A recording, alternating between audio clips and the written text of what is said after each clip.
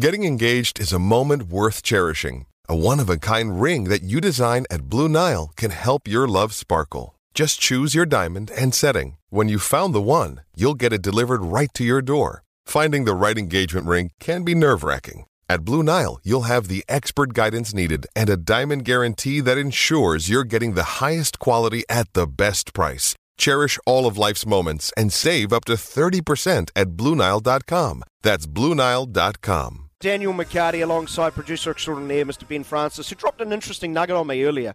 Big, loyal fan. We only need to hear about his love for the Warriors week in, week out on the show, and we love it. We love the dedication and the trials and tribulations he's gone through. But he dropped a nugget on us that he divorced his beloved Philadelphia Eagles because they hired one coach and things went south one season. Sporting teams you've divorced that you no longer support and the reasons why, 8833, do let us know. My next guest wouldn't have divorced any sporting team that he's followed. He's too loyal. He understands sport. Ben Francis is not always plain sailing. He'll be on the wireless later this evening. He's part of the Extraordinary Breakfast Show right here on SENZ. He is the one, the only Mr. Tony Kemp. No one looks as good in a singlet as Kempy. G'day, Kempy. How are you? Hey, morning, Dan. I'm real good, mate. Actually, I've just been out with the guns out, walking around Tamaki Makaurau up here before the skies open and Mother Nature's shed some tears because there's meant to be plenty of rain coming. But yeah, no, it's like you said, mate. You've got to ride the highs with the lows when you're a sport to follow, and you can't just always take the good times because bad times are not too far around the corner. Exactly, and that's why Ben Francis cannot send us any messages on Monday afternoon if the Eagles get up and win the Super Bowl, that he wants them back, that he wants to remarry. You know, it's not Liz Taylor and Burton, is it? Richard Burton. You've just got to stick it out, Kempy. That's what sport's all about. Well, yeah, these people that burn jerseys and say, you know, I'm not going to be a season ticket holder anymore because you've signed this coach. Or, you know, they're not real fans. They're Teflon. You know, so I feel sorry for Ben because they probably won't win the Phillies. I'm backing Paddy Mahomes to get up and get MVP and do another clinic. So maybe we might not see Benny for a few days if that happens. All right, we're here to talk rugby league. First call of the season. Kempy, you fizzed for this? What's your pre-match routine? Oh, yeah, I was actually just talking to Sammy Hewitt about when we're getting in. We caught up. Obviously, we do plenty of league on the Bricky show with me and Izzy, and then me and Sammy do running it straight on a Wednesday and then call it this weekend. Got a little bit excited on Thursday night when the Warriors ran out and did a number on the Tigers, even though they were two, you would say, reserve grades teams with a sprinkling of first graders. It was good to see the footy back on and the trials being played. But this game, this one tonight between the Indigenous All Stars and the Māoris is something pretty special because it's the first time that they've brought it down under and playing it here in Rotorua. You can't get any accommodation down there at the moment, which is real good signs. They'll probably pack it out. And even though they've had probably half a dozen quality players pull out of the game, you've still got Latrell Mitchell, Jack White and Cody Walker, just to name three in the Indigenous All-Star side, with young Pobbo on the wing, who I think is your first try scorer tonight. If you want to have a little bit of a bet with a TAB, bet responsibly. And then on the other side, you look at the forward pack of the Māoris, and you've got Fisher Harris, Joe Tarpany and Jordan Iki in that side. So it's really a battle of the forwards for the Māoris against a battle of the backs for the Indigenous tonight, and it should be exciting. You know, played at a good pace and plenty of tough blokes out there.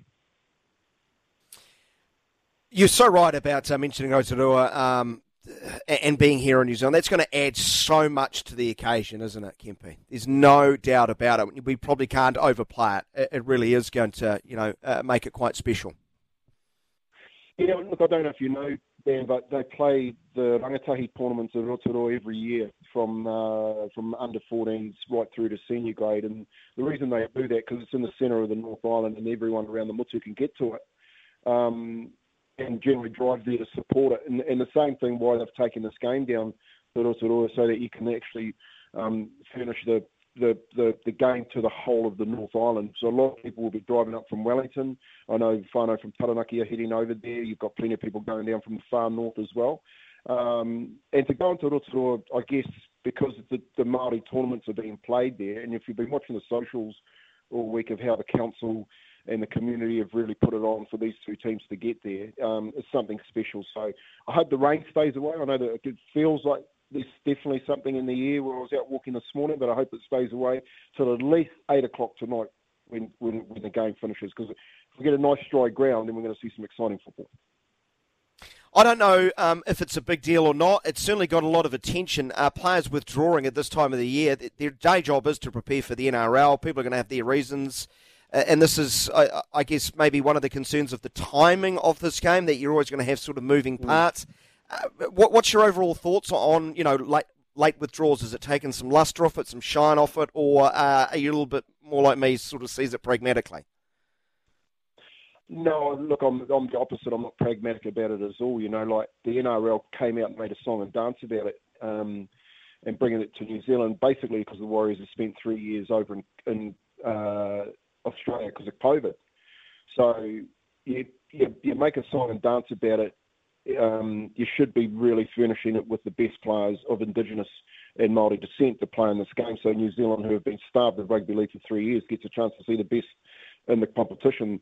So having players pull out, I think, has taken the shine off this game. I think the timing is terrible, given the fact that they knew that the World Cup was on and most of the stars wouldn't be back at training till the second week of January. So you've only got players back training with their clubs for 2 to 3 weeks. And that's why I think a number of these excuses have been put on the table, because coaches have said, well, you're actually not ready to play in a game and we can't afford to lose you at kickoff, which is in another 3 weeks' time. So it is disappointing, because a number of really good players have pulled out. There's no Joey Manu, there's no Jared Warrior-Hargraves, Josh Adokar pulled out. And when you're taking arguably the best finisher in the game, and Josh Adokar, and the best player in the world, Golden Boot winner Joey Manu out, then really you've got to say that this game isn't what it should be. But hopefully people show up. Hopefully the NRL look at it. I think personally, Daniel, should be played the week before the grand final. So, let the Indigenous that make the grand final have their say, but make it a celebration of the final series. And that way we get all the best players who the clubs don't need to worry about, who are out of the competition, be able to put their players in this game. Sort of a Pro Bowl-esque, but hopefully played with a little bit more intensity of the NFL's Pro Bowl. Yeah, so and you want a proper game. You don't want which is it's okay to have kids coming back through and saying I've picked up this jersey, but really it should be like a test match. I think it can rival Origin. I think the concept is perfect, and you've got to remember too, like it feels a bit tokenistic at the moment, when really what we should be seeing are the absolute superstars of the game, which are Indigenous and Māori, being able to play in this in what should be a full-blown international. It's happened for Tonga and Samoa, and have a look where Samoa get into the World Cup final. Tonga's a whisker away from it. The same should be, you're talking about the Indigenous people of their country. So it is tokenistic in my terms, for the fact that it isn't given the respect that it really deserves. Well, the way you've articulated, I can completely understand. If they've talked it up ad nauseum about what's it going to be, and then have not delivered, the game's governing body, it's completely understandable, isn't it? Oh, 100%. Like, they made a song and dance about it. The Warriors have come out and said, we're trying to get clubs to bring their home games here, and the Warriors have taken a number of games. They're going to Wellington, down to Napier this year to play games and out to the community, and the NRL have come out and held their hand up and said, yes, well, we've heard you, we're going to put this game here. Now, you've got to then say to the clubs, we want you to send the best players there. You know what I mean? But when you've lost 12 players, basically top liners out of this game, you're going down, you're watching them, a bunch of kids with a sprinkling of top stars in the competition. It isn't what it's made out to be, mate. It's like you're going to pick up a car and you've been promised an Audi and you're going to pick up a Mini. So I just think in the future, like, we should be paying respect to the two Indigenous whānau of both countries, the Aborigines and the Māori. Now, they should be in a full-blown test. They should be given this should be test status, and given the respect that the Tongans, the Samoans, Cook Islanders of all the Pacific get, yet we don't recognise that here. And the NZR, the New Zealand Rugby League are to blame as well for not having the teeth to say that.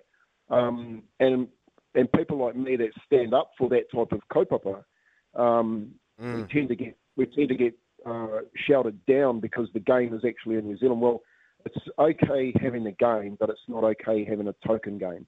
We actually want a full-blown test match status played. And I think if you can do that, Joey Manu would love to pull that jersey on every year. You know what I mean? It'll be the first one on his calendar. He will not pull out.